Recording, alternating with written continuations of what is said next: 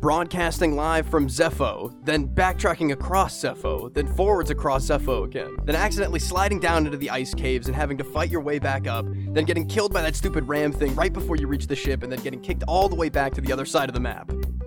This is Pop Culture Reference, your one-stop reference for all things pop culture. I'm one of your hosts, Seamus Connolly. And I am Garrett Strother, and we actually have to talk Star Wars with us here once again, our first third-time guest. He was already our first second-time guest, but here he is, back again. Triples are best, triples are safe. Rocky Karri, how are you doing, man? It's a pleasure to have you on. Thank you so much for having me, guys. I'm honored to be the first, second, and the first third guest. And I guess I just can't get away from you guys, but let's do it. Yeah, I'm very excited to talk lots and lots of Star Wars with you both today, but why don't we run into the news real quick before we get on there? A nice quick news segment here, starting off with the announcement and teaser trailer for Godzilla X Kong: The New Empire, which will be coming out March 15th, 2024. Rocky, I don't know, I've never talked MonsterVerse with you, I don't think, so are you up on all the Kong Godzilla nonsense? I actually had no idea this was a thing until I saw the itinerary for the podcast. I saw that and I was like, what?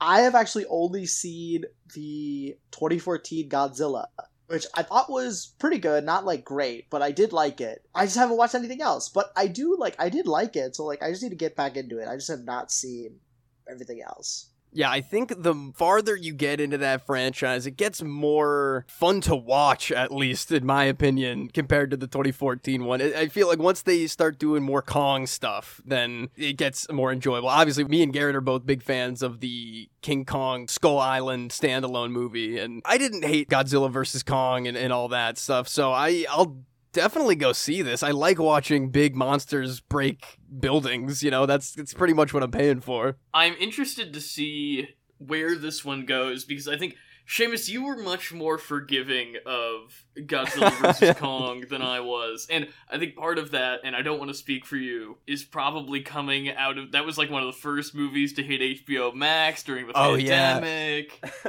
and I feel like there were maybe some rose-tinted glasses there with just big budget spectacle for the first time in 7 months on your screen. You're not wrong. I mean, that was, I'm sure, a factor in my enjoyment of everything, but I saw Godzilla King of Monsters in IMAX, and that was a treat, even if that movie was, just fine to good. I just want to get my eardrums blasted off by that Godzilla roar, But Rocky, I think you should catch up a little bit. I'm a bigger fan of the franchise looking back on it than I thought I would be. Like I said, it's big budget spectacle and I like big monster fights, but I think you would get a kick out of it if you even just thought the 2014 one was fun. Yeah, like you said, I love the big budget spectacle like that. So I feel like they're movies that I would enjoy. I just really never got around to them. But because you said that, I'll take a chance on them. But moving on to our next piece of news.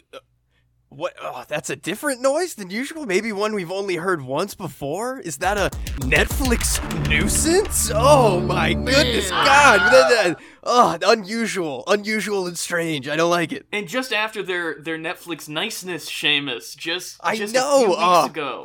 They had something going, but now they're backtracking hard with the service blocking on devices that share passwords are starting to have a more major rollout in the rest of the world coming up soon. And I think the one time that will happen to me where I get kicked off my shared Netflix, I don't think I'll ever have the real desire to go get it back, I understand completely that inclination, because I personally feel like there are fewer and fewer things to watch on Netflix, and really the only time I pay attention to it is when a new season of a Netflix original that I watch is hitting, and that's, beyond Stranger Things, I don't even know if there is one anymore for me. Rocky, do you watch a lot of Netflix content? Not really, honestly. Similar to you, Garrett, where I'll only watch stuff if it shows that I either a friend recommended or it's something that I've been watching season by season. What does it mean for families? Because me and my family share. I think the details of it are, it's whatever specific Netflix account will recheck the IP address of your Wi-Fi or something of that sort. So every month you'll have to, whatever device you're using, you'll have to go to whatever home Wi-Fi is associated with the account and re-log in. They're intentionally being cagey about this new rollout because when they initially announced that they were cracking down on password sharing, that was exactly what they laid out. Then they walked it back and they were like, actually, we're not. We're sorry, we were mistaken. We're not doing it that way. But now, then in the last week or so, they've announced again, much more vaguely, that, we're going to start cracking down on password sharing again if it's not your proper account. So basically, to answer your question, Rocky, I don't think that they have a plan for families. And that was what the big outrage was that caused them to walk it back. Like you, Rocky, I share an account with my family. I don't think they're watching much Netflix content. I haven't been personally impressed by Netflix original stuff in quite a while since like BoJack ended and I dropped off of Stranger Things, and I'm out. I think I'm out of here as soon as they hit me with the re-login. The new season of I Think You Should Leave drops at the end of May. Oh, damn it. All right, well, oh my god. I forgot about the sweet, beautiful diamond that is I Think You Should Leave. But then the other 1-2 punch of this Netflix nuisance is that Netflix, starting September 29th, will have discontinued their disc by mail service. So no more DVDs and Blu-rays from Netflix, like we all definitely still have and subscribe to. We all definitely knew they still did that, right, guys? Like, we totally knew that.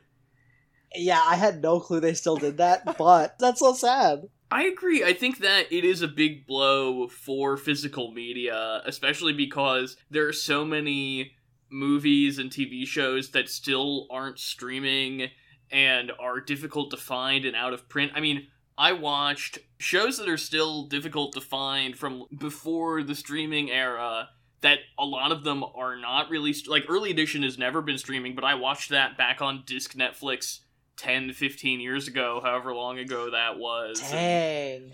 It's a shame to see, even though I don't personally subscribe to it, such a robust resource for hard-to-find series and film to just disappear like that. Damn. I remember when Blockbuster closed and you could walk in and buy like a season of Monk for $1. Oh, the best. When our local Blockbuster closed, me and my brother, we got Yes Man, Dinner for Schmucks, The Rocker, Ooh, yeah. and like 2 other stupid comedies, all for like, I think each one was like $1. We were like living large. Those are very end of Blockbuster movies to get, I think. Yeah, I've got my Blu-ray of Semi-Pro, Will Ferrell's Semi-Pro on the shelf it's a Blu-ray in a DVD case, for sure. Realistically, they're probably all going to the landfill, Seamus. I think you're right. It would be nice if they sold them off. But yeah, I think that wraps us up for our news segment. Now for the first half of our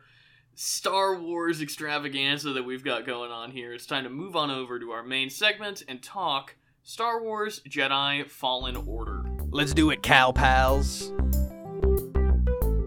For today's main segment, we're going to be talking about the Star Wars video game Jedi Fallen Order. Rocky, we're going to start with like a nice pre-spoiler general thoughts on the game before we move into more story specifics and gameplay specifics.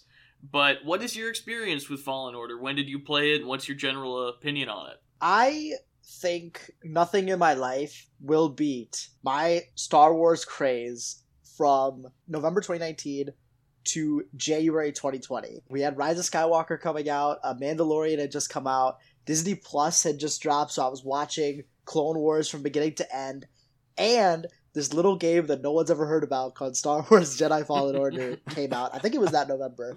And me and my brother got it, and my brother, he is like way more like chill when it comes to video games. Like he'll only like play like a few, and like even when it's only really like story games he plays, and like usually only plays them with me. And this game, he was like, dude, I don't really feel like playing it, but I love Star Wars. Can I just watch you play it? I was like, hell yeah, you can watch me play it. So unfortunately, he was only able to watch like the first half because then he was working, so like it was kind of difficult for us to like meet up to like play it.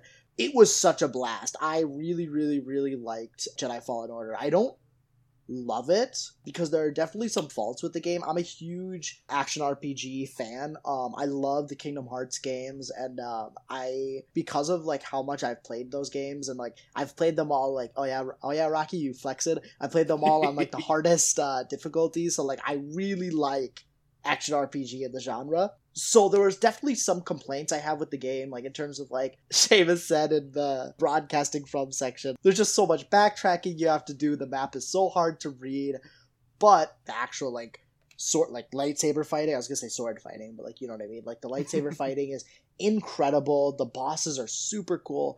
Cal is such a likable character, and like the whole like Metroidvania style of you slowly getting your powers back is so exciting. The team is really cool. There's just so much to love about the game, and it sets such a good base that gets me so excited for what they could do for the sequel. So it ended, and I was immediately like, I am ready for the sequel. I think that they could really improve on this. And we'll talk about Jedi Survivor later, but oh man, it seems like they're really stepping it up and improving on what they had, which I'm really happy about, because Jedi Fallen Order is a really good game, but there's definitely room for improvement. I agree that it's a game that I have quite an affinity for, definitely helped along by the fact that it is a Star Wars game, and it's really good at adapting lots of different eras of Star Wars into a cohesive aesthetic, which I really appreciate, but it certainly does have its flaws. I actually went to Star Wars Celebration in 2019. Rocky, I know you and I have definitely talked about that before. Oh, yeah! Dude, so jealous. So I was there at the panel when they unveiled the trailer and basically the first look at the game in its entirety. Cameron Monaghan was there, which was pretty cool. It was a really exciting experience, but that was also back before I had any kind of current gaming system. So I didn't have a PS4 or an Xbox One or anything like that. So, flash forward to November 2020, PS5 drops, and I've still not, Fallen Order's been out for a year, I still haven't played it, I've gotten some minor spoilers, so I was lucky enough to get a PS5 right after it came out, and the first game I bought, other than Spider-Man, was Fallen Order, because I had been hyped up about it for so long. I gotta say, back when I first played it, I was pretty underwhelmed and was like, I probably would not finish this if it wasn't a Star Wars game, because when I first played it, it was so buggy. It was so ridiculously buggy, and I enjoyed the gameplay, but I had a lot of problems with it. Definitely backtracking is a big problem, and then especially when you're compounding that with dying or losing health because of a glitch and not because of actual skill, that can be super frustrating. But I went back and played the bulk of the story this last couple weeks in preparation for this episode, and now that they have gone in and patched everything so that the game actually plays, I gotta say I like it so much more this time around. Again, definitely has its flaws, but I was able to appreciate a lot more of the story and a lot more of the gameplay than I was the first time around. Yeah, my experience, I got it for Christmas that December that came out, and I had really avoided a lot about it, and then I just sat down for 3 days straight and 100% marathoned it until I got the Platinum Trophy on my PS4. It was still in the era of my dying PS4 where it was like a rocket ship fan every time I popped that game in, so I got my fair share of glitches too. I don't know how much of that was just my creaking PS4, but I loved every damn second of it. I thought the combat was so rewarding feeling, and, finally getting the rhythm down of things on how to work with the bigger enemies and use the powers you're accumulating and all that. I just absolutely loved it. I cannot agree enough about the backtracking problems and the, no fast travel options, and exploration is a lot of fun, obviously, climbing around, figuring out the angles on how to jump from one pipe to another area on a rotating fan to get through to get a chest.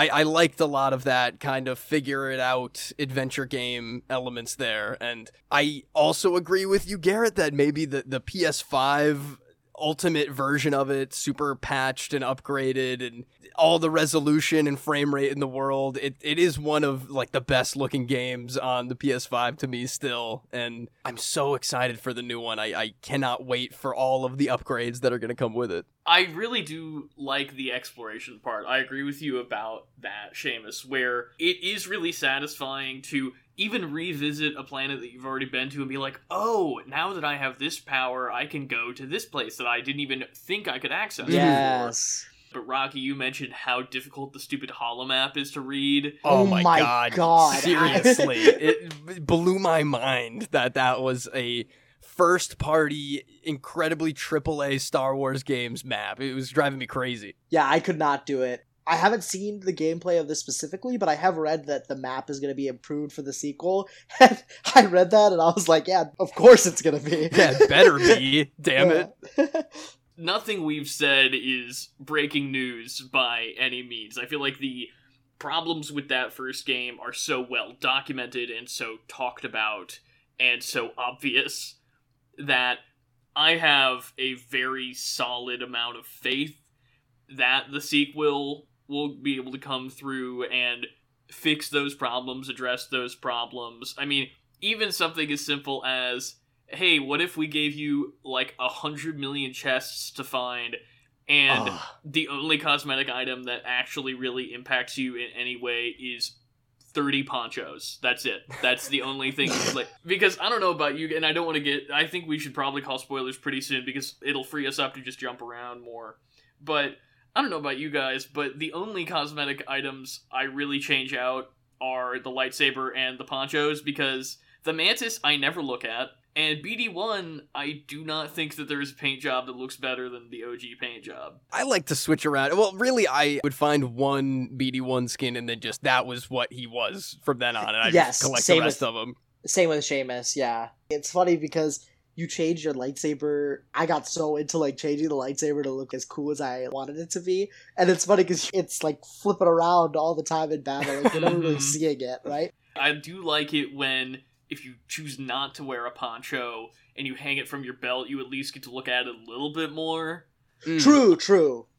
But really, yeah, I hope that they find a way. I don't know how they would do this. I do hope that they find a way so that I get to look at my lightsaber a little bit more. But I think let's go ahead. I mean, we've talked about cosmetics, and I think our general thoughts on the game are pretty clear. This is probably a 25-hour game, so, and then even more if you actually complete it, like Seamus the Madman over here did. So I want us to be able to jump around and really hit the highlights and also the lowlights of this game. So I think we just go ahead, call official spoiler warning for Jedi Fallen Order. I like the story of this game a lot. I feel like my only wish for the sequel is maybe a little more, how to say this? I don't want like urban environments. I like the more industrial parts of things. There's a lot of wilderness travel in this, a lot of in the deep depths of those damn ice caves and all the other caves that you have to wander around into. And it was all, there are beautiful environments on all these planets. I especially liked a lot of what Kashyyyk had to offer in that. I was enjoying how everything looked, but yes, I like the village. I like the parts of the Imperial settlements that are a little more structured than just like running through the woods, running through the swamps, that kind of thing. Rocky, do you have a favorite planet that we visit in this game? Ooh, okay, that's a good question. You can come back to that. You can think on it and come back with an answer in a minute. Yeah, let me think about it. I'll get back to you on that. I don't even know if I have one, to be honest, but Seamus, do you have one? I did mention just now Kashyyyk because there are a lot more of those like industrial areas in that complement the more green stuff in the woods. I hate those damn spiders, I'm going to be honest. Those things destroy me every time, but I do get satisfaction walking out into that one, the one part I'm talking about where there's just a battalion of stormtroopers that get ambushed by the spiders every time you walk through the area. I do enjoy that. That's probably one of the more fun things about Kashyyyk to me, is that you can just sit back and let the fauna take care of your enemies a lot of the time. I know for certain my least favorite planet, and that is Dathomir, which...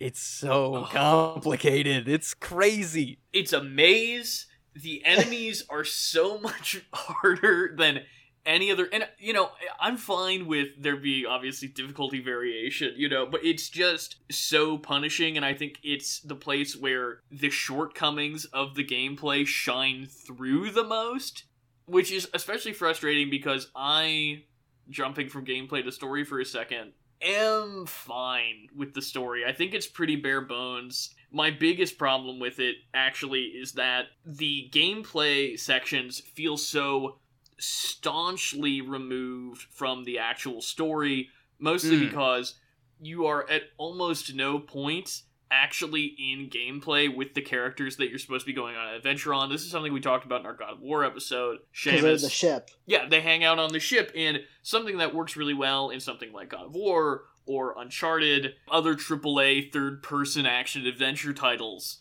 where you're supposed to be going on a journey with these characters and get really invested in them, is they're in combat, in danger, on the journey with you. Every time you get to a new locale in Fallen Order, Grease and Cere are just like, okay, buddy, we'll see you when you get back. For no... Like, sometimes they're like, we have to stay with the Mantis and keep decoding Imperial signals or whatever, but sometimes there's literally just no reason. Yeah, like, why is it just me, guys? Come on. Exactly. And I think that, like, Dathomir is the one place where you get that pleasure of fighting with Merrin. Like, Merrin is there to help you out, and you get to know her in an environment that's not standing directly outside the Mantis with an push R3 to talk button. I think Merrin also is one of the more interesting characters. I like Grease. Greasy money, baby. He's funny.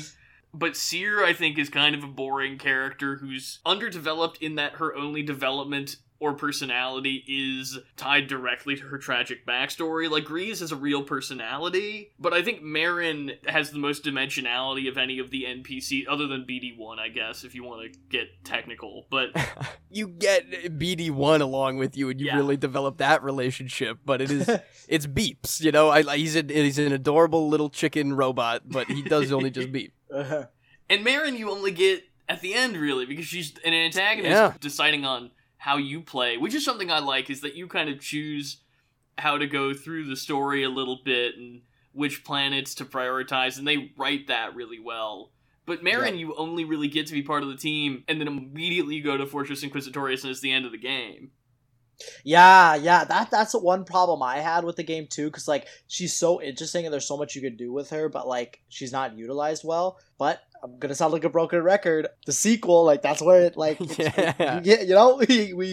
gonna have more time with Merrin. So I have never seen something like this where like almost every flaw I have with the game can be remedied by the sequel. Like not to say that it will make this game better. There's just room to grow, I should say. I hate to say this because it's putting a lot of pressure on Survivor, but I am kind of looking at it as Fallen Order 2.0. What if all the issues I had with Fallen Order were better and I could just unabashedly enjoy this style of game and these characters more? For sure. I agree, Rocky, that it's the first time that I've ever thought, I really like this.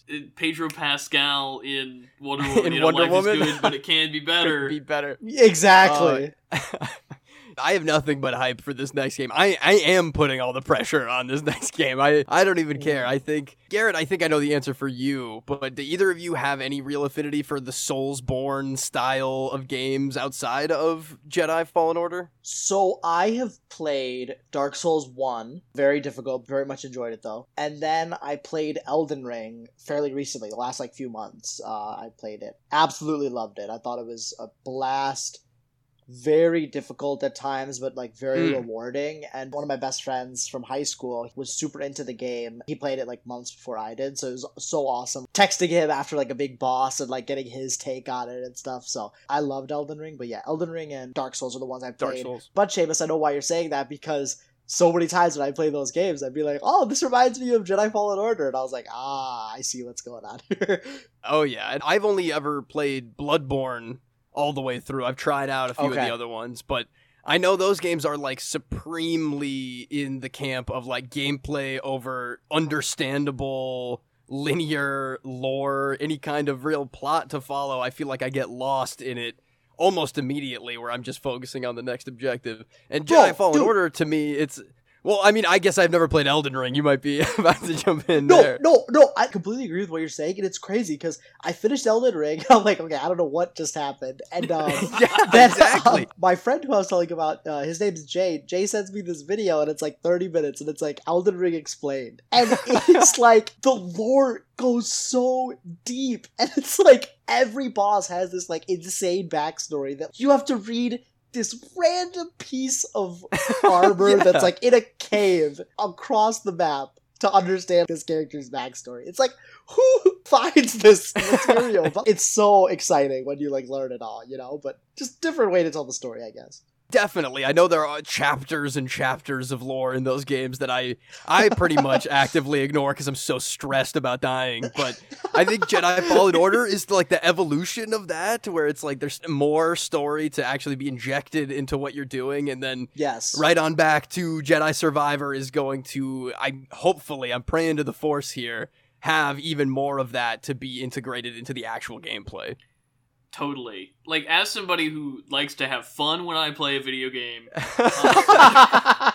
you don't like to assault yourself. The Soulsborne games do not appeal to me in any way. I've said this on this show multiple times. Seamus definitely knows that about me, whether or not I've said it on air. I do really appreciate Fallen Order. It gets a lot of flack for just being a Soulsborne game, but I'm like, it's fun for me to take that style of gameplay and put it in a package that I am actually interested in. So I get to experience this whole genre of game that I would never engage with if it weren't for this. And obviously, it also owes a lot to Uncharted and Tomb Raider and God of War, like we mentioned before. But at its core, it seems to be a Soulsborne game. And I feel fortunate that the normie that I am, who doesn't like to have a Bible next to me as I'm playing, gets to experience A Bible. Oh my god. Garrett, as if you don't have to have a Wikipedia tab open to be like, all right, I'm pretty sure that's a reference to something. I'm Wikipedia, baby. It's already in my stupid brain. I love you, Garrett. That's true. I'm with Garrett on that. That's awesome. Also, Garrett, you're going to hate me. My favorite planet, I think, is actually Dathomir. Oh, please hit me, Rocky. Talk to me about that. The reason I like it is because, have you guys played Knights of the Old Republic? Oh, yes, I have, Rocky. Oh, yes, I have. Garrett, I'm assuming you've played it. That's my one failing as a Star Wars geek, is I have really no exposure to Knights of the Old Republic. Oh, okay, gotcha. Well, like, as other people have said, highly recommend it. But there's this one, I won't give it away then, but there's a planet that's, like, on the dark side aspect. It was just so exciting, like, exploring that. I just feel like because we don't really get that in the movies and, like, very rarely in the shows, where you see, like, these, like, dark areas. Like, I know that we had episodes in the Clone Wars that did take place on Dathomir, but, like, it's not a lot of episodes. Getting to actually explore that and just, like, just the vibe of it. Garrett, like you said, like, the enemies being really tough, like, I actually thought that was really cool because, like, it made sense that the planet that's really in the dark side would have, like, crazy planets, So, I thought that was cool. Totally, that makes sense. And I agree with it canonically. I have no real hypothetical issues with it. It's more the execution that rubs up against my particular playstyle. I totally see where you're coming from. Two gameplay things I just wanted to mention that I was like, there were WTF moments where I was, what? Like, I was audibly, like, freaking out. When you get the dual-bladed lightsaber, I love how nonchalant it is. Like, have you guys played Breath of the Wild? I have not. Never played a Zelda game. I've got some history with, like, Ocarina of Time back when I had an N64, and I played Phantom Hourglass on my DS Lite ages ago. Oh, okay, gotcha. Okay, I'm a really big Zelda fan, and a lot of times in the games, the Master Sword, right, is Link's, like, go-to weapon. Mm-hmm. It's always, like, a really big deal when you get it. It's, like, the main weapon, right? So, like, there's usually a lot of lore that goes with it and stuff. And Breath of the Wild is this really cool thing where you'll go to this area and you'll be like, oh, I'm probably just going to find a regular, like, chest or something, or maybe a cave with the treasure or whatever. And you go, and it's the Master Sword. And you're just like, what? Oh. Like, this crazy gameplay thing is here. And, like, you could beat the game without ever finding it. And I'm like, that is so cool. And that's how I felt when I got the dual-bladed lightsaber, because I didn't know it was in the game. I'm just like, oh, a table. And he does it. And I was like, what? I can do this? That was so hype for me. And the second thing, which I unfortunately got spoiled about was the colors, like changing the lightsaber colors. I was like, oh, you could probably change it to everything. And then I saw blue and green and I was like, oh, okay, whatever. But then I had seen pictures of him with purple and like crazy like orange and whatever. So I was like, oh, I'm guessing later or maybe post game you'll get to change it. So when I still got to it, I was like, dang, this is awesome. That's one of the real standout moments in the game for me from both a gameplay and a story perspective is when you're on Ilum and you get not only the new lightsaber by joining T'Pol and Seer, your two masters, hilts together, but also you get BD1's backstory. So in a way, you're kind of combining all of your mentors into one, because Eno Cordova, who's been your narrator this whole time from BD1's databanks, that's the last you see of him. And I think that's a really satisfying moment as well. I mean, I don't really care so much about, like, BD1's backstory per se, but having this moment of, hey, here's this gameplay mechanic that you've been doing for a dozen hours or whatever at this point. We're tying that up, and we're giving you this entirely new combat mechanic with your lightsaber that also is resonant from a story perspective. I think it's very satisfying, and then that really great musical cue kicks in as you just fight waves and waves and waves of scout troopers. Oh yeah! Oh my god, that was so hype. Truly incredible. Yeah, I loved all of that. The other standout moment for me in this game, Rocky, the same kind of response that you had is, I can't believe I'm getting to do this right now. When you land on Kashyyyk and you swim and climb up the AT-AT. Yeah, dude. Yes! Random partaking in a terrorist takeover of an Imperial prison. I loved it. And plus, that was awesome. We get our boy, Saw Gerrera, Forrest Whitaker, yet again. I love to see him. Dude, that part of the game I played with my brother watching, and my brother makes so many Bor Gullet jokes. Bor Gullet from Rogue One, the monster that Saw Gerrera has. And so he sees Saw Gerrera, and my brother just loses it. He just starts dying of laughter. And he's like, Bor Gullet, where's Bor Gullet? It was so funny. In the game, remember they tell you to go find Tarful? Mm-hmm. The Wookiee? I'm like, oh, okay. And my brother goes, bro, Tarful! And I'm like, shut up, dude. Like, you're lying. Like, my brother will, like, jokingly say that. He's like, dude, no, Tarful. Like, he's in Revenge of the Sith. I'm like, what are you talking about? And he literally pulls up Disney Plus and he shows me the scene. He's like, dude, Yoda even says goodbye, Tarful. And I was like, damn, what a deep cut. That passed over my head when I first played it for sure. I had to run into that again when I was looking into it. This is gonna be the stupidest on-brand thing I've ever said on the show. I think there could be some deeper cuts. And I'm not... Seamus knows this very well. I am not super, like, everything in Star Wars needs to be more connected. I think Star Wars needs to be generally less connected. But the fact that you get Saw showing up and then having none of Saw's established partisans there with him, I think is a little weird.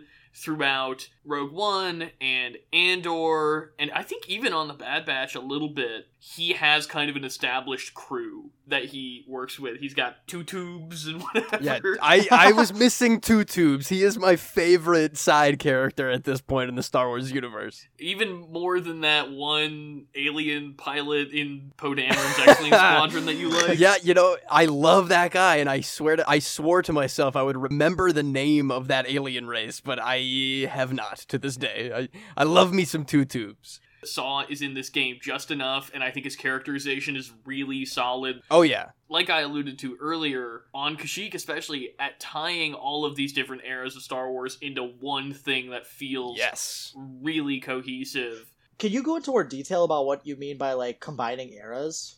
So, it's really good at taking original trilogy and prequel stuff and fusing them and making them feel really similar and like coexisting at the same point, because I think that's a problem that more than anything else really those two parts of the franchise have some dissonance, because at the end of episode 3 they just decide that everybody's in their episode 4 starting positions and nothing else happened between them, and then obviously now we've gone back and we've added in all of this flavor in Rogue One and Solo and Obi-Wan Kenobi and all the comics and all the books and everything else, and really flesh that out. And I think Fallen Order has great moments where the very idea that you're an Imperial scrapper decommissioning Clone Wars vessels makes that feel so lived in, because something that Fallen Order has done that other, like Bad Batch especially, has done well is taking the fact that when we get to the original trilogy, they're not talking a ton about the Clone Wars or like these big earth-shattering events, and everybody's like, the Jedi, they've been gone forever, like what's going on, even though, it was 20 years ago that the Jedi got wiped out. Yeah. You see this very conscious, widespread movement by the Empire of striking everything from the record. Like, the Empire has always been and always will be. What is it in the stupid Rise of Skywalker? The Eternal Empire? Or the final order. Oh, yes. yeah, Jesus. It's really good at showing how the universe could change so much in such a short amount of time, and it comes in at, like, the perfect spot. And that's another reason I'm excited for Survivor, is it's another 5-year time jump from the end of Fallen Order to Survivor. So getting to see the universe even further along in that devolution is going to be really exciting, I think. I totally get what you mean now about, like, the bridging the gap. Like, even what I was saying earlier about, like, the Dathomir being in a few episodes of Clone Wars and, like, showing it in that time frame is so sick. Survivor's gonna be insane. Yeah, I'm so hyped for it. I want more prequel stuff. My dumb prequel mind loved exploring the Star Cruiser with all the clone helmets in it. And even having a secret boss be, or an optional boss be in, like, the depths of a crashed Clone Wars era Ventnor cruiser. Well, I loved it. I loved it all. First time I played through the game, I did not ever go, because you have to unlock something else to go back to explore that Crash Venator. You didn't go back?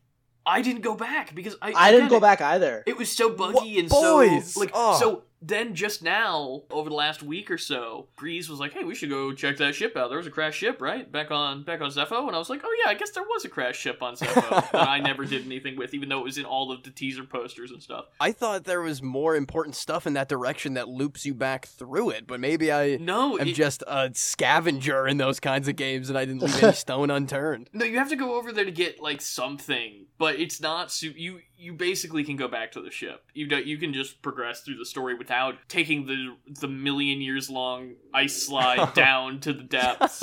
Plus, it has one of my very favorite things, if you guys don't mind transitioning to gameplay a little bit, even the mini-boss Purge Troopers or the mini-boss Bounty Hunters, sometimes you can just one-shot kill them. If you just knock them into the right electrical thing, or you push...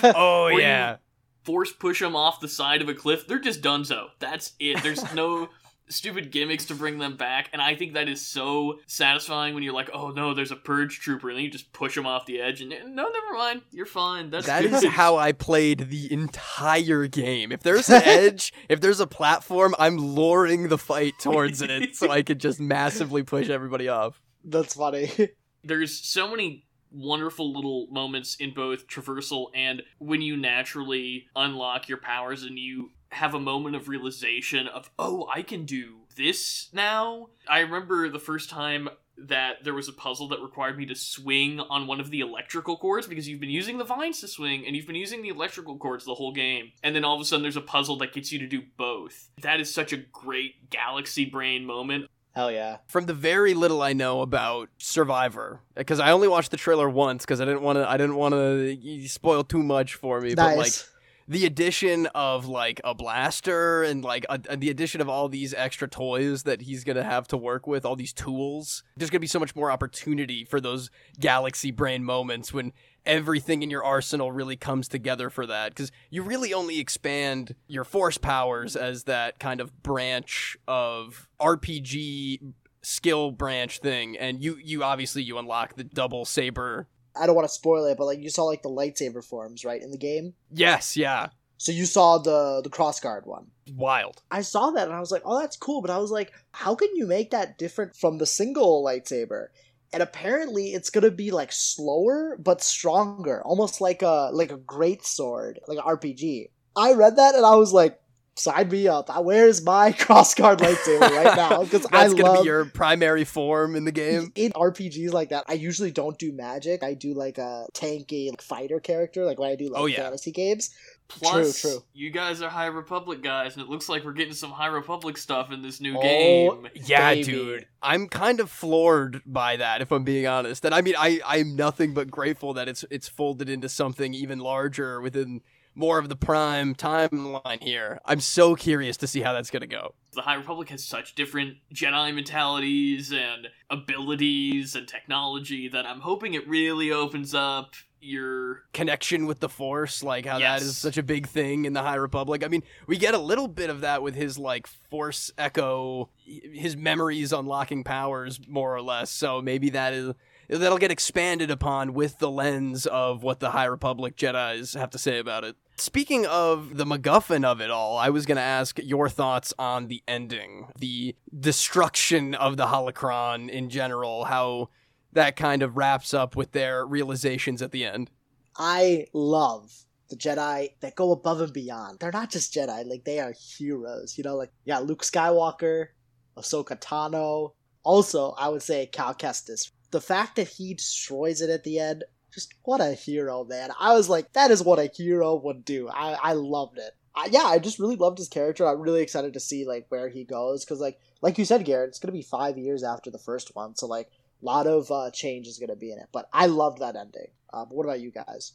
Well, I think it certainly helps with the problem that I have with a lot of Star Wars media, which is the more Jedi that they add that survived Order 66, I think the more it weakens not only the original trilogy, but also other Star Wars side stories, where you're like, isn't there a Jedi around somewhere that could probably be helping with this? I'm very curious to see where they are in Survivor, because this idea that Cal is actively choosing to not get involved in any kind of rebuilding of the Order quells a little bit of those concerns for me, not entirely.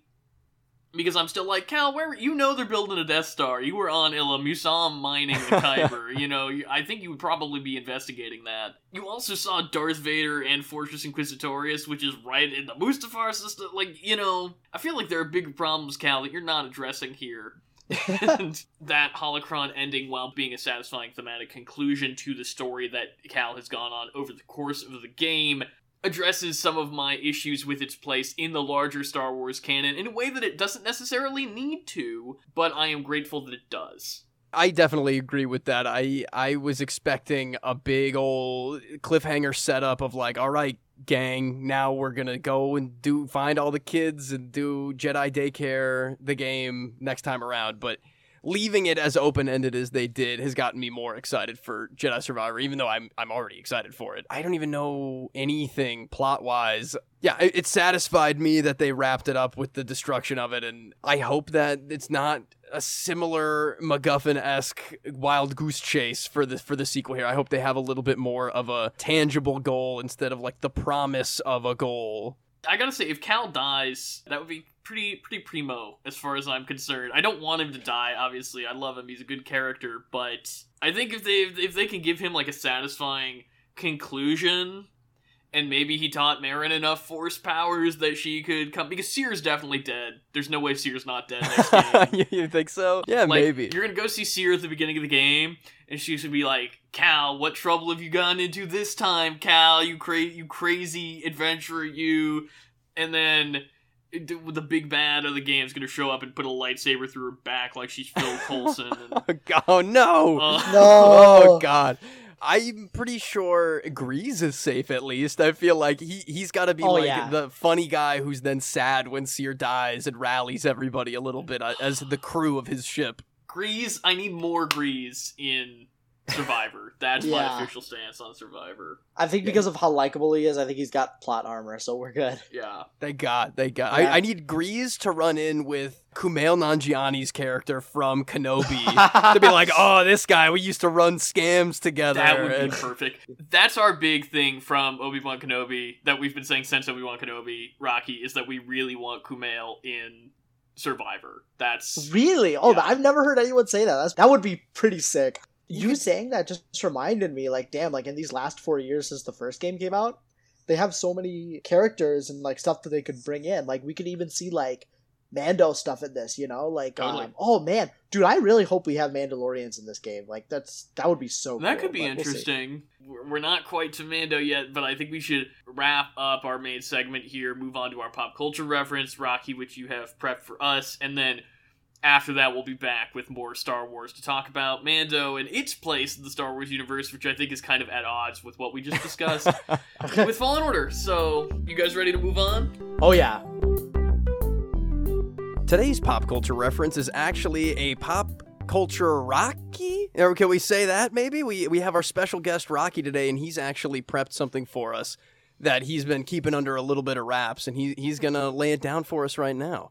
So, Rocky, what do you got for us this week? My thing is related to the Teenage Mutant Ninja Turtles. So, when I was little, I was a huge fan of the Ninja Turtles. Shout out Raphael, he's always been my favorite ever since I was young. Recently, I went to this one arcade bar with some friends, and they had the TMNT arcade game, which was so cool. And after that, I was just like reading about the Ninja Turtles, like just for fun. And I read about the two creators. Their names are Kevin Eastman and Peter Laird. They both created the Turtles in the 80s. And as the brand was growing, they started to grow apart. They would have arguments about like where the brand should go, and they'd split up. They would do their own things in the Turtles universe, but they never really talked and were very at odds with each other. But then in 2020, they were like, hey, we reconnected and we're coming back together to do a TMNT comic. And this comic is called The Last Ronin, which came out in 2020. I read it recently, and it was incredible. Like, it is such a solid story. It's very like cyberpunky, but also got a lot of heart, that Ninja Turtles brotherly heart that people love about the brand.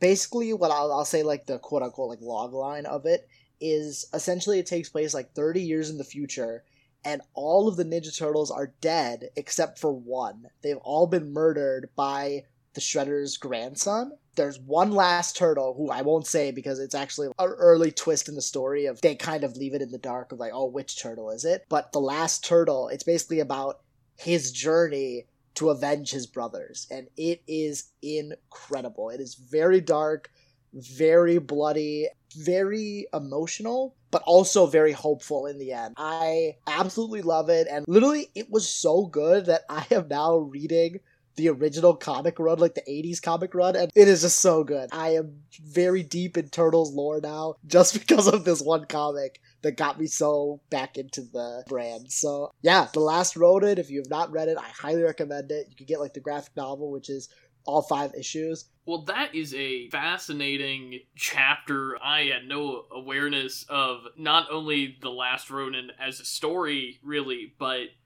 what you shared about the trajectory of the creators of TMNT and the fact that they were apart for so long and came back together for this story that has some sense of finality sounds really engaging. I'm glad that you could kind of educate us about that and share that with us, because that's really interesting to me. That is a piece of pop culture that I didn't really grow up watching the cartoon, and I didn't really have much exposure to them besides, like, backpacks at Target all being Teenage Mutant Ninja Turtles for some reason. And, of course, the train wreck of the live-action new ones was, like, on my radar, at least. But that arcade game you were talking about was pretty much my entire exposure to it, and I loved every second of it, playing it at every bowling alley in Chicago who had it for some reason.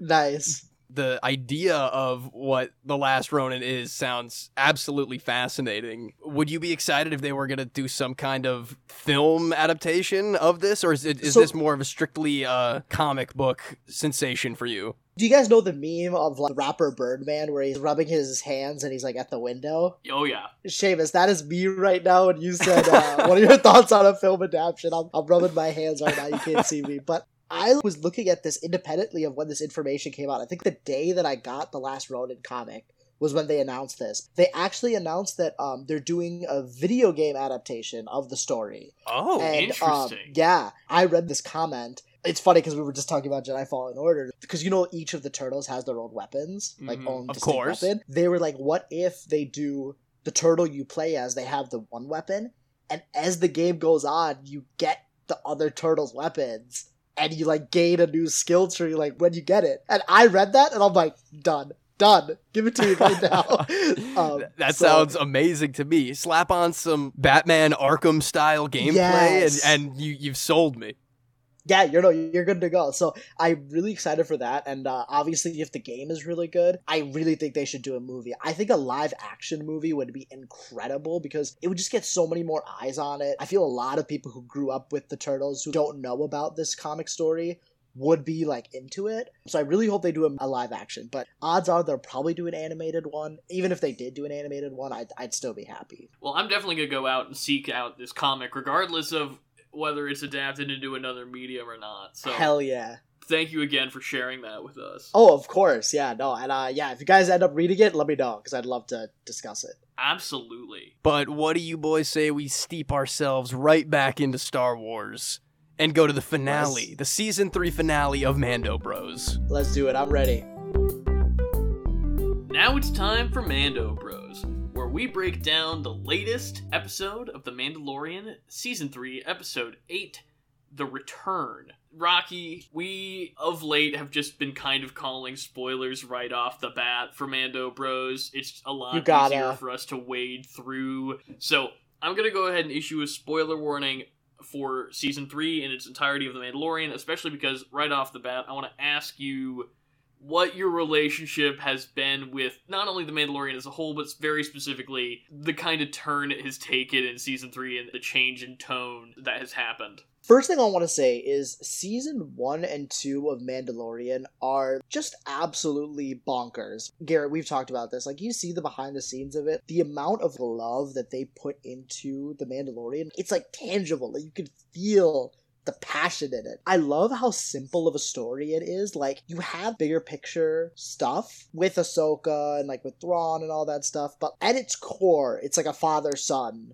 type story. And like, I think that's why it has appealed to so many people. I've met people who like are very casual Star Wars fans. Like, they watched the movies when they were kids and they watched the sequel trilogy once, like when they came out in theaters, who are like, yeah, I can't wait for Mando Season 3. Like, I'm gonna resubscribe to Disney Plus just for that. It is so exciting to see how much people gravitate to it, and I am one of those people. Like, I think it is pretty much near perfect, Season 1 and 2 specifically, before we get into 3. I feel like Season 1 and 2 are pretty much near perfect, and there's a lot that you can learn in terms of storytelling, like, from those seasons. It's amazing. But now on to Season 3. I loved the 2 Mando episodes in Book of Boba Fett.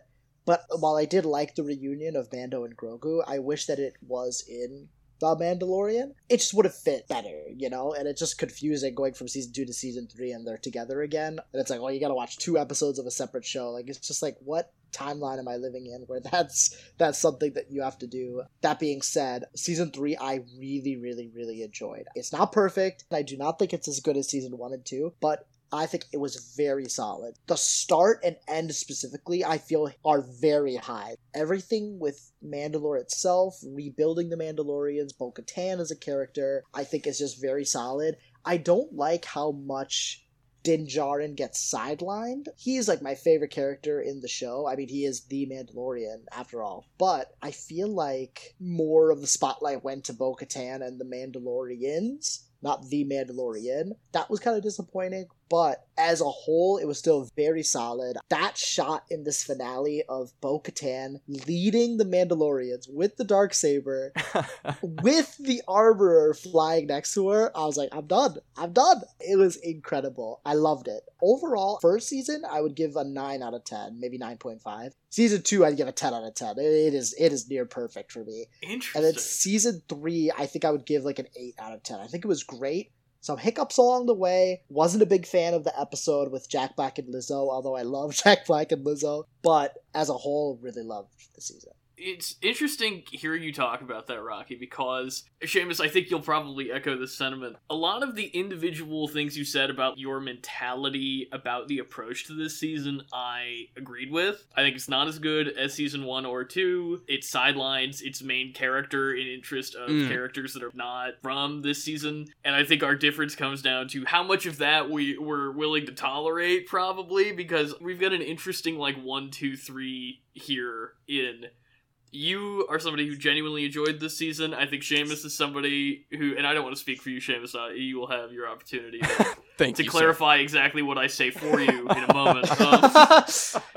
And Seamus is somebody who liked this season enough, but was frustrated with its lack of directionality and some other problems that I will let him elaborate on. I really hated this season, Rocky. I will. It's not Book of Boba Fett or anything. Garrett, no, no, no. Okay, go ahead. Go. I'll let you say it. No, it's good. I know that a lot of Star Wars fans, you know, and I count myself among them, as you well know, but I know a lot of Star Wars fans really were smitten with this season and liked the expansion of the Mandalorian lore and the Darksaber and Bo-Katan. I just do not care at all. I think part of it is the fact that this has had to reckon with, this is kind of recap from the things that I've said over the course of the rest of the season, but I am very frustrated with the fact that this show is clearly 3 different shows. It's a show that was supposed to be The Mandalorian Season 3. It's a show that is altering itself in the wake of the rushed Book of Boba Fett-ness of it all that clearly took story turns that should have been reserved for Mandalorian Season 3. And finally, it's trying to fold in the canceled Rangers of the New Republic show, and I think that just created a really messy, meandering, not satisfying season. Honestly, my take on it, and I was going to kind of save this till we were wrapping up, but I think it's more productive for our conversation if I bring it up now. This season kind of perfectly encapsulates a problem that Star Wars has been having on the whole lately. It is a series refusing to embrace or even really acknowledge the narrative evolution of the chapters that came before it, retreating back into something more familiar while using what I think are frankly cheap storytelling cues to make it feel epic and have finality when it's not following up on the trajectory of the first 2 chapters of this show. Like, the first and second season have a very clear trajectory. Yep. That the third one completely sidelines and doesn't have any interest in really being the same show. And Seamus, now I will let you come back and talk about how I misconstrued your point of view a little bit, probably. No, you pretty much got my thoughts spot on. I did enjoy season 3. I think looking back on it all together, there are a lot of fun episodes, a lot of fun individual moments within episodes that maybe I didn't love entirely, that will keep my spirits high when thinking back about this one. I loved that Dr. Pershing episode. I love the Din Sherlock of that one, like, let's go track down the droids episode. But once I got to the end of this finale here, seeing how rapidly they are fitting in massive things into this finale, there are screen wipes that happen so suddenly that I like physically, my body shot back onto the couch. I was like, holy wow, they're giving less than no time for moments that are kind of big in what's happening right now. But they were like, we gotta fit everything in that we didn't this season. And by the end of this finale episode, I was like, 90% of what happened in that episode should have been the second episode of this season. This finale sets up the third season perfectly in a lot of ways. They bring back Moff Gideon in a new threatening way. Love his crazy strong Terminator armor that he brings out there. I'm into that. The idea of these Mando troopers that he's been cultivating, and his clone workshop of himself, which is like a weird thing altogether for like a super power mad, angry, evil guy like Moff Gideon to have. All of that being explored in a full season would have been great. Even the dramatic snapping of the Darksaber, I think it would have been interesting to do a season about, like, well, what does it mean now to be the ruler of Mandalore with all of these clans coming together? Yep. But now we've just set up for, the next season or the next 2 mid-season episodes of the Book of Boba Fett Chapter 2 that will come eventually. And, well, there were some things that I found genuinely satisfying about this last episode. I God help me, I liked seeing IG-11 waltz back into town as the new sheriff. No, you didn't, Seamus. I was say like, those words to me. Again, Garrett, if they had the time to be like, well, now this is what this means for IG-11 to be back in a new role, because they also sideline him. They set up in the first episode that it's like, all right, maybe this is our quest for a while, and then they BS around with a mech suit for a couple episodes, and they haul his carcass around for a minute, and it ultimately ends up with him being the sheriff. But if they got to settle into Din Djarin has land on Navarro and has like counterparts that he can get into trouble with, there's a season of television right there. But it waited until the last episode to set anything up, and so it kind of soured my thoughts a little bit more about this season. Yeah, Garrett, I'll go back to what you were saying. I'll deal with you later. But for Seamus, no, Seamus, the thing you were saying about like the rushness, I 110% agree with what you're saying. Mm-hmm. The ending, the last like 5 minutes, you have Mando and Grogu get that land. Mando like officially adopts Grogu. They meet the New Republic person. Like everything from when the day is saved on Mandalore up until the credits goes so fast. And then going off of that, what you were saying about how moments needed to breathe, the Darksaber got destroyed. This is a huge deal. Why did that not get more screen time to talk about it? And then you were saying about like the IG-11 stuff felt kind of rushed. There was definitely some behind the scenes stuff, which goes into, Garrett, what you were saying, where it's like, it almost feels like 3 shows mushed into one. So I'm hoping that now that Mando and Grogu are kind of doing their own, I hope season 4 has a better trajectory, or just like episode of the week flavor with an overarching story would be pretty awesome, like how season 1 and 2 did. Garrett, what was like your biggest complaint with the season as a whole? Was it the aimlessness? Because if it's the aimlessness, I totally get what you mean. It's just for me that I feel like episodes 7 and 8 really stuck the landing. This is going to sound harsh, but I think it's earned. I think that the storytelling in this season is completely inept. And I think that you highlighted some of those exact moments very well in your own articulation of your relationship with the season. Moments that should have a lot of gravity that the story itself is asking you to be invested in are pushed away without a thought. And it's not so much that it's meandering, although that is also a problem, but it's actively shutting down the stakes that it is setting itself up for. So things like the Darksaber, even something like Paz Vizsla, a character I have no affinity for, whose tragic sacrifice is the very end of the penultimate episode of the season. He's not acknowledged in the finale. They don't have a moment where they mourn him or grieve him. His son, who we have spent multiple episodes with. Garrett, you saying that, like, you could have easily done the armorer pours the water and she's like, your father would be proud. Like, something! Yes. Yeah. On a broader scale, its storytelling is inept, partially because it is hampered by the fact that the Book of Boba Fett took what should have been the main driving force of Season 3 of Mando, and just was like, we're gonna do this in 2 episodes of a show that's really bad. One of my friends, because he watched Mando season 1 and 2, he's like, should I watch Book of Boba Fett? I'm like, yeah, watch episodes 5 and 6. He's like, Rocky, what drugs are you smoking that you are telling me to watch 2 random episodes of a show? And then he sees my brother, and he's like, hey, your brother is saying that I should watch episode 5 and 6 of Boba Fett. Is he telling the truth? And my brother's like, yeah, he's telling the truth. It's just like, as stupid so as it odd. is, when Mando season 4 comes out and it's so reliant on the lore, quote unquote, of the Book of Boba Fett, it's gonna suck so bad. Seamus can tell you I could go on for a while about this, uninterrupted. In a room, alone, talking to no one, mic unplugged. The fact that in the last 5 minutes of this episode, Mando goes, I will adopt the child for my own.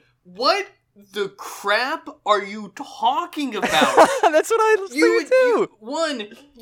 You've been his guardian for several years, and even if you want to say, you were just trying to get him to Luke and he took Luke, since the Book of Boba Fett, what did you think was going on? Was he your pet? You have been his father since he chose you over training as a Jedi. End of story. I don't care what stupid Mandalorian you have to go take him on adventures now. You've been doing that. What has this season been except for not a series of meandering adventures that you were taking your child on? I hate it. I hate that. There are multiple Wow. characters who straight up call him like, "Oh, where's your boy?" Like everybody else knows. Why in the is finale says, "Go get your your kid." son? Yeah, like straight up. Yeah, that's true. Yeah, damn, I didn't even think about that. Like, Garrett, I know you're saying, like, I don't care about the Mandalorian tradition. I'm rubbing my hands together like Birdman. I love that Mandalorian culture. So, like, when he, like, officially adopts him, I liked it. But now you're saying, like, bro, like, he technically was his son this whole Like, season. I'm For like, so long. that's a very good point. I talked a lot on this podcast during season 1 of The Mandalorian, being like, a show of this caliber cannot work if you have the main character's face hidden the entire time. It can work for a season, but for longevity, it cannot work.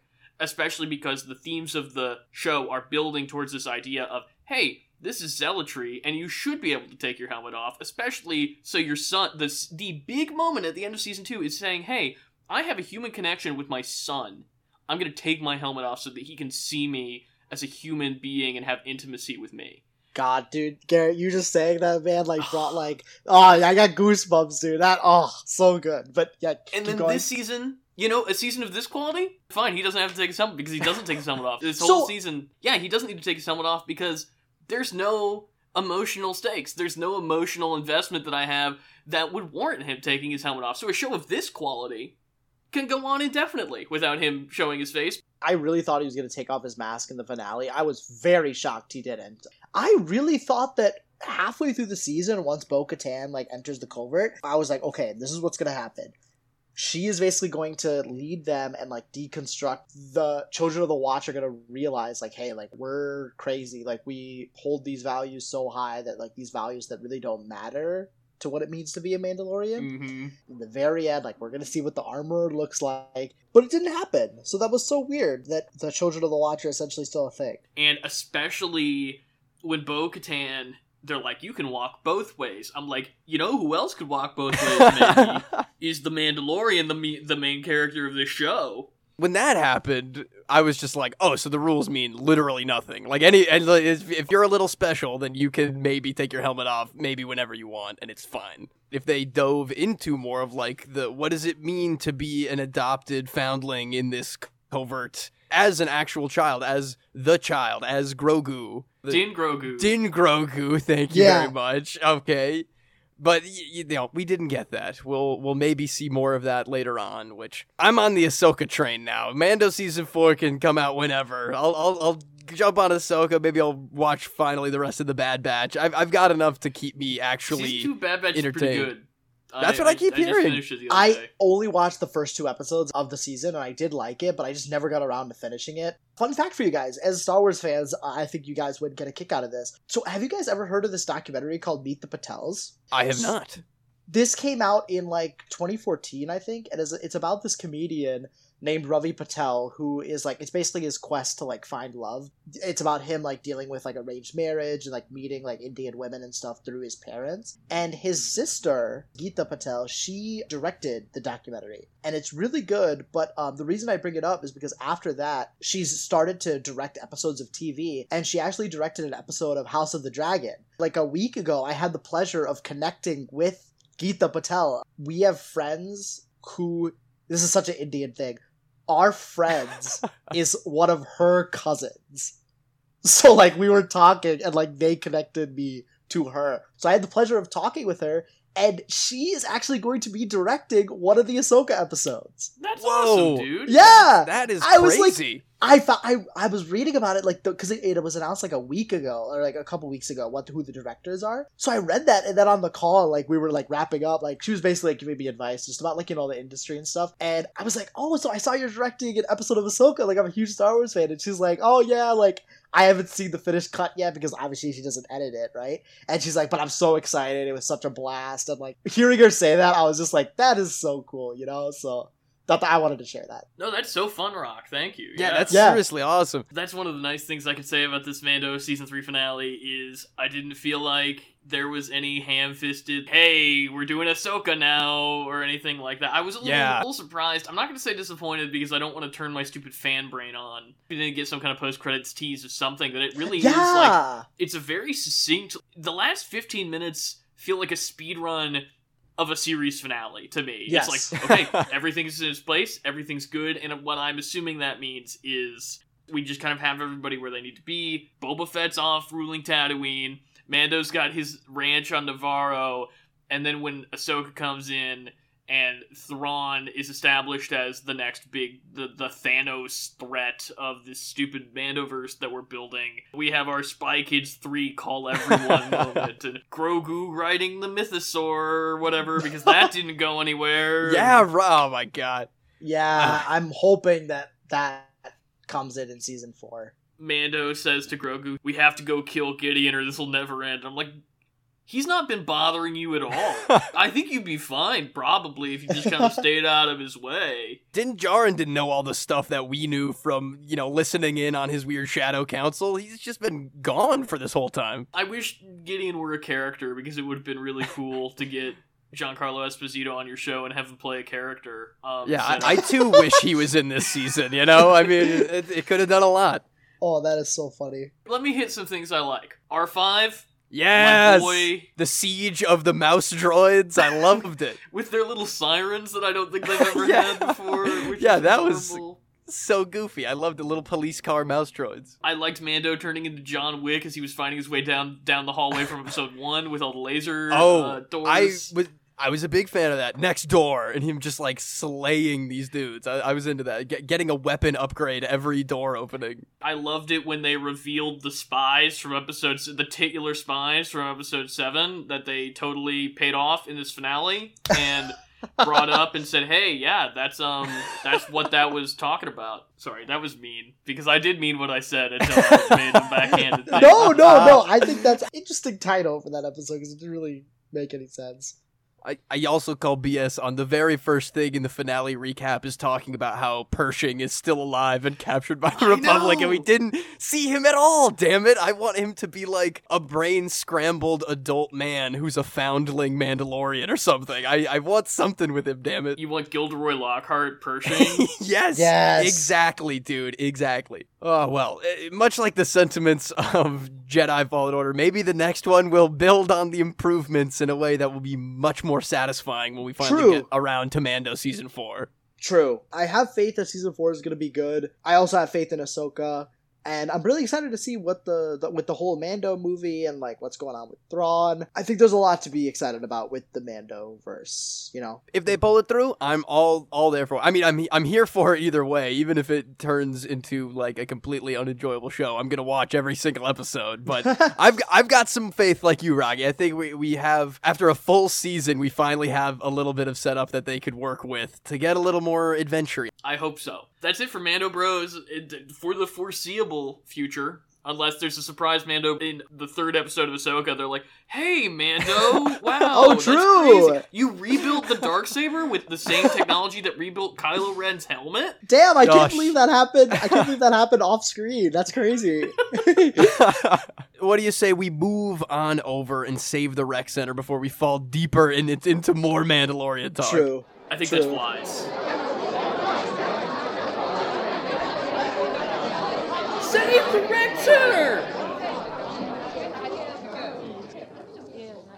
Now it's time to save the rec center, where we bring you our weekly recommendations. Seamus, what do you got? Well, I have gotten my hands on a copy of the Resident Evil 4 remake recently, and it is genuinely one of the most stunning games I've played in recent memory. Wow.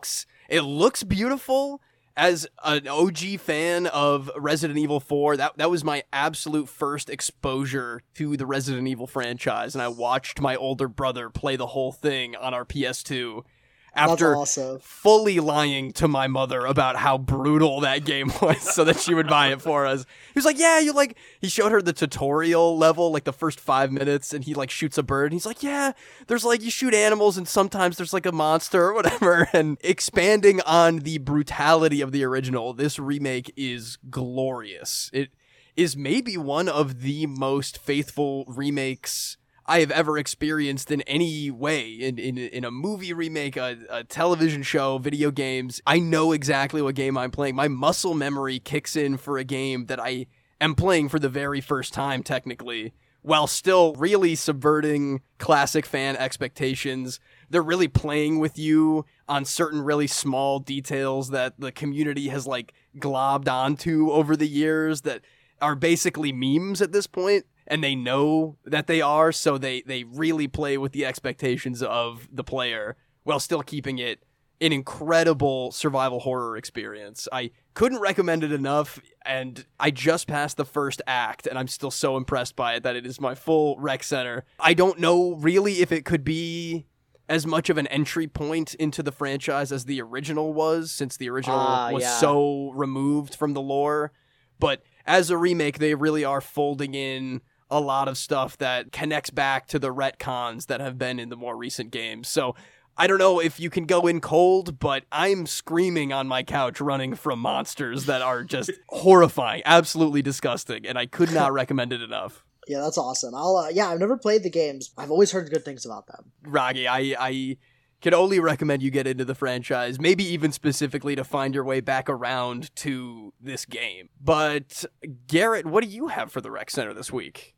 I recently watched a film that I had heard a lot about and seen it on Netflix in Netflix's infancy a lot, but never pulled the trigger on, mostly because I didn't have a lot of context for it. Matthew Vaughn of Kingsman and X-Men fame, his first feature is a gritty English crime film called Layer Cake that I was expecting to be a Guy Ritchie-esque romp of violence and mayhem, and turned out to be not only a pretty measured, compelling crime film, but also features its lead, Daniel Craig, in a performance that I do not know how you could view it and not immediately go, yeah, that guy should be the next James Bond. Because it's the role that very clearly got him the role of Bond, and he is fantastic in it. He is a shark. His physicality is just so laser focused in a way that I don't even think fully translates into his turn as Bond,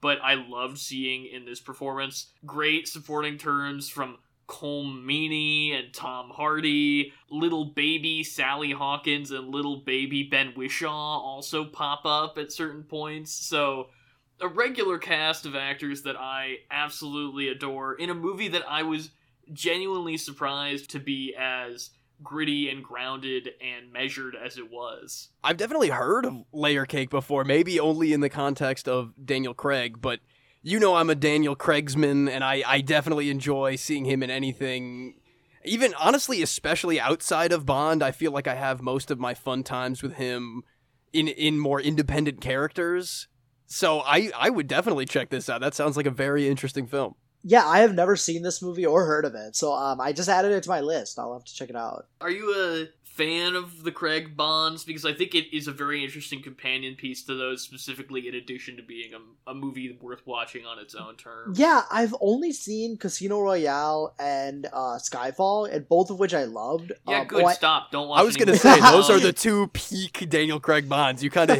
hit them both right away.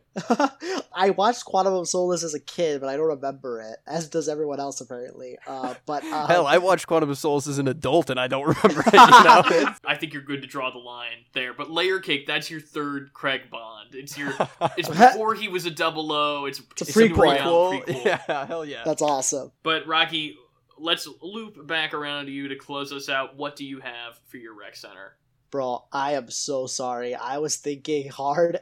The last 2 to 3 weeks, I have pretty much just been consuming Teenage Mutant Ninja Turtles stuff, like reading the comics and like watching like the cartoons. That's pretty much like, besides like Mando, of course, but like any free time I get, that's pretty much what I'm doing. Are you talking about like the OG 90s Turtles cartoon? No, so the first 5 episodes of that are essentially like the pilot. Like when they started it, they released like the first 5 episodes. That's kind of like an intro of like the Turtles and stuff. I watched those, and those were pretty entertaining, but like it was more cool as like a history lesson than anything else, because like it is made for like little kids. It was more so like, oh, this is cool to see like where it started, but I wasn't gonna watch the entire thing. But I was happy to watch the intro of it. But I've been rewatching the 2003 Teenage Mutant Ninja Turtles. That was the show that I watched when I was young. And that show is actually really close in line with the original comic run. Like, a lot of the storylines are pretty similar. The voice acting is really good. A lot of good emotional moments. So I've been watching that, but obviously I don't remember a lot from when I was a kid. That's fantastic. Well, maybe I need to get back into the Turtles, man. I do like them. Read The Last Ronin, and then you'll, like, if you like that, then I think you're in. But if you're like, hey, it was good, but I'm not really, like, too into it, then you can move on with your life and not get ruined like I have. What, Rocky, where can I find that 2003 cartoon if I do want to ruin my life? Oh, well, I'm drinking the Paramount Kool-Aid because it's on Paramount Plus, baby. Hell yeah, baby. Official sponsor. Oh, no, that's going to get you in trouble. Oh, no, wait. No, not official sponsor, but it is on Paramount Plus. I want to thank you again for coming on the show this week. It is always a pleasure to have you here on Pop Culture Reference. Tell the good people where they can find you, plug whatever it is that you want to plug, your social media, any other... Yeah, no, absolutely. It's crazy that this is my third time being on the show, and love talking with you guys just about random pop culture stuff. You are two guys who I can really feel your excitement for this stuff, and a lot of people I know that I've met here in LA, it's either they're very much into, like, the movie of the week, or the show of the week, or, like, what's hot right now, or you have the people who are into super artsy stuff. You two are just so unique when it comes to, like, your interests and what you guys get excited about, that I love hearing from you guys. So, like, keep doing what you guys are doing, because you guys are truly, like, unique guys. Like, I really like what you guys bring to the table, you know? But going for my, where you can find me, I guess on Instagram, Rocky Ready Karri, which is ROCKYREDDYKARRI. That's my Instagram. And then also, I do a YouTube channel with my brother called Culture Cantina. We try to do it in person, so, like, because I'm out here in LA, it's kind of difficult to do videos, but we did do a top 5 movies of 2022, which was super fun. One of my favorite videos that me and my brother have done together. But yeah, Culture Cantina on YouTube, you can find us. And yeah, that's pretty much it for me. Thank you guys a lot for having me again. It was a lot of fun. Of course, Rocky. It is always a pleasure to have you on here. Seriously, man. With that incredibly heartfelt, wonderful message, thank you so much, Rocky. I'm blushing over here in front of the microphone. We're going to wrap up this episode of Pop Culture Reference. If you want to reach our show, you can find us on TikTok, Instagram, and Twitter at PCR_podcast. And if you can like us on Facebook, email us at popculturereferencepod@gmail.com.